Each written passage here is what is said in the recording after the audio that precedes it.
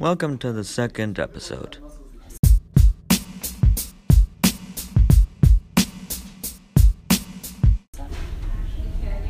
Alright, so do you feel like inequality that students face at home, like social class and how their parents might accept them for who they are or what they believe, affects students at school and how they learn? Yeah, I definitely think that could be a factor. I do think sometimes that's not as big of a factor as what happens at school. So I think obviously there's different categories here. If there are parents who are abusive to their students, that's obviously a huge problem, and of course that's going to affect. Hopefully that's a minority of cases where there's actually like abuse or parents who like don't love their children or are neglectful. Like that's a horrible situation. I think most parents are trying to do the best they can. I think most parents love their children. Most parents want the best for their children. They want them to have an amazing education and succeed. But they might not always know like the ins and outs of school. So for example, my parents didn't really know. They knew, they went to high school, they understood that. But when I started getting into higher grades at school, they didn't always understand my homework, but they wanted me to do well. They just told me to listen to the teacher and to do what I was told and have them help me. I think sometimes now we expect so much of parents to know like everything about school, like how everything's supposed to work, come to every parent-teacher night, even if they're working and have other responsibilities. And I don't think that's fair always to like blame parents or to blame students or to say, there's this myth that was going around for a long time that students whose parents didn't speak English weren't helping them enough for their education, or they weren't hearing enough words at home. But that has actually been debunked to be shown not to be true. It's just that what they're talking about at home is not being valued in school. So it's not really our job to criticize or tell parents like how to talk to their children and how to love their children, as long as they're loving them.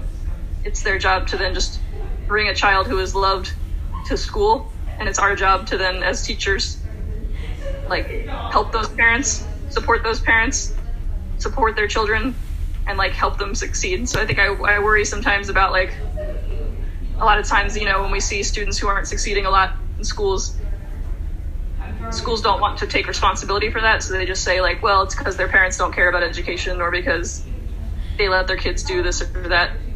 And I think that except in just a few cases that are extreme, for the most part, that's not a fair thing to say about parents. It's more about every kid and every parent is doing the best they can, and it's our job to take everyone as they come in and give them the best education possible.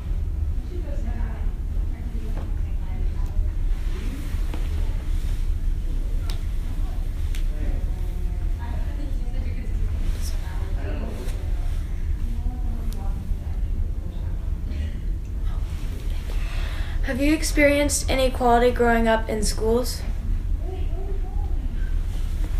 Yeah, I think like we were talking about, like, I don't know if you've ever heard the word tracking, but tracking is something they use to say, like, do you have AP classes at your school? Yes, ma'am. Yes. Yeah. So I was tracked, and it means that, like, like once you start in 9th grade, you're going to start as you move on, like getting kind of like tracked, they call it, into different classes. So if you're really good in math, maybe you're going to start getting tracked into like the AP pre-calc and calculus classes or whatever. And my school was very big. I've been to your school. I was there last year. So I know you're very small, but my school had like 2,500 students in it from 9 to 12. So really, really big. And once you were tracked into AP classes, like I was, the only students I saw, like, even though I was in a graduating class of like 600 students, there's probably only like 50 students that I saw all the time, because we were all kind of tracked together and we would see each other in the same honors classes and AP classes. And then I wouldn't like meet or see other people who were in different tracks, because somehow along the way we decide that students are going to be good at certain things or not, and we start to like make their path for them. And the problem with that is that it's really hard to like break out of that path once you're in it. So if a student maybe wanted to do well and get into AP English, but they were tracked into lower classes from the beginning, it's really hard to then even show that you should be able to get up to a different level. You just kind of stay where you are, and your schedule becomes set. And so I think there's lots of inequalities that happen that I didn't even realize about, like, the way we determine what we think kids are capable of and how we put them into different classes. And the problem is that those ideas are often influenced by racism, sexism. Like, there are often times we see less students of color in AP classes, and it's not because students of color are not as intelligent, because we know that they are. It's because somewhere along the way, because of the teachers they had or a bad experience, they weren't tracked into those classes, and then it kind of snowballs over time, and then that can, like, make the inequality get worse and worse. Yeah, I think we kind of like notice that a little bit at school, especially if parents have a high standard for their kids, that they're always in higher classes working extra hard while they might not feel prepared to be in that class or like mentally ready. So yeah, I totally agree with everything that you were saying. Yeah, like, my parents didn't know what AP was, so there might be parents that don't even know that they can fight for their students to get into AP because they didn't have that experience. And so then, like, in education, they call that, like, capital. So capital is not just money. Like, we use money capital to buy things, but we also have social capital, which is, like, the knowledge we have about how to get ahead. And different people have different kinds of knowledge about how the system works. And if you are a parent that knows the system, then you can play the system to make sure it's the best for your kid. But that's not the fault of the people that don't have it. It's something that we need to, that's how, like, you know, that winds up, it's not anybody's intention, but it winds up making more inequality over time. So you've traveled across the country and toured a bunch of schools, correct? Yeah. So, sorry, I forgot my question. Oh my gosh. Sure. I've seen schools from Alaska all the way to Florida and back. Yeah. Would you say that America is has a lot of inequality in the education system as a whole, or do you think it's like pretty well developed? So, are you all participating in the program where we're talking to students from different places in your class? Yeah, so that's the program that we started, that I started with Miss Benson and other teachers.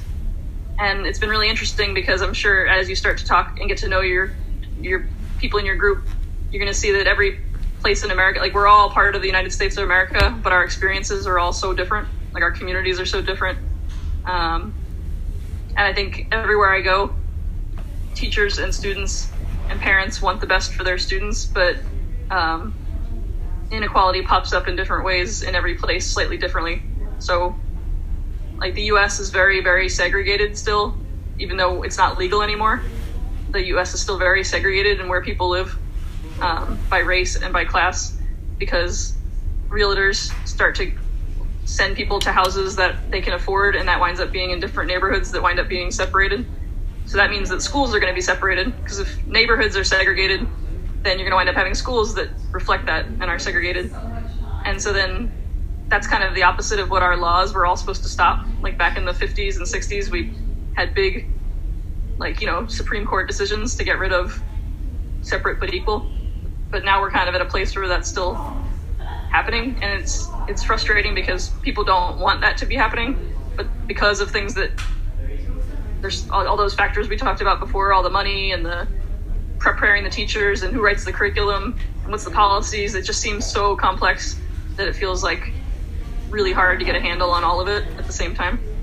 But at the same time, I do think that almost every school that I go to, people are trying really, really hard. They care about the students in the school, and they're trying to do everything they can to meet their needs. And so I feel like really exciting and powerful things are happening everywhere at the same time that everyone's dealing with these challenges. And so that's why I like the idea of, like, I think that communicating across these boundaries, finding ways for students like you to talk to other students, for teachers to talk to other teachers, like, the more we know each other, the more we all can see our different plans and strategies, and the more that we communicate, we can, like, get rid of some of these stereotypes and assumptions and actually, like, work together across our different experiences.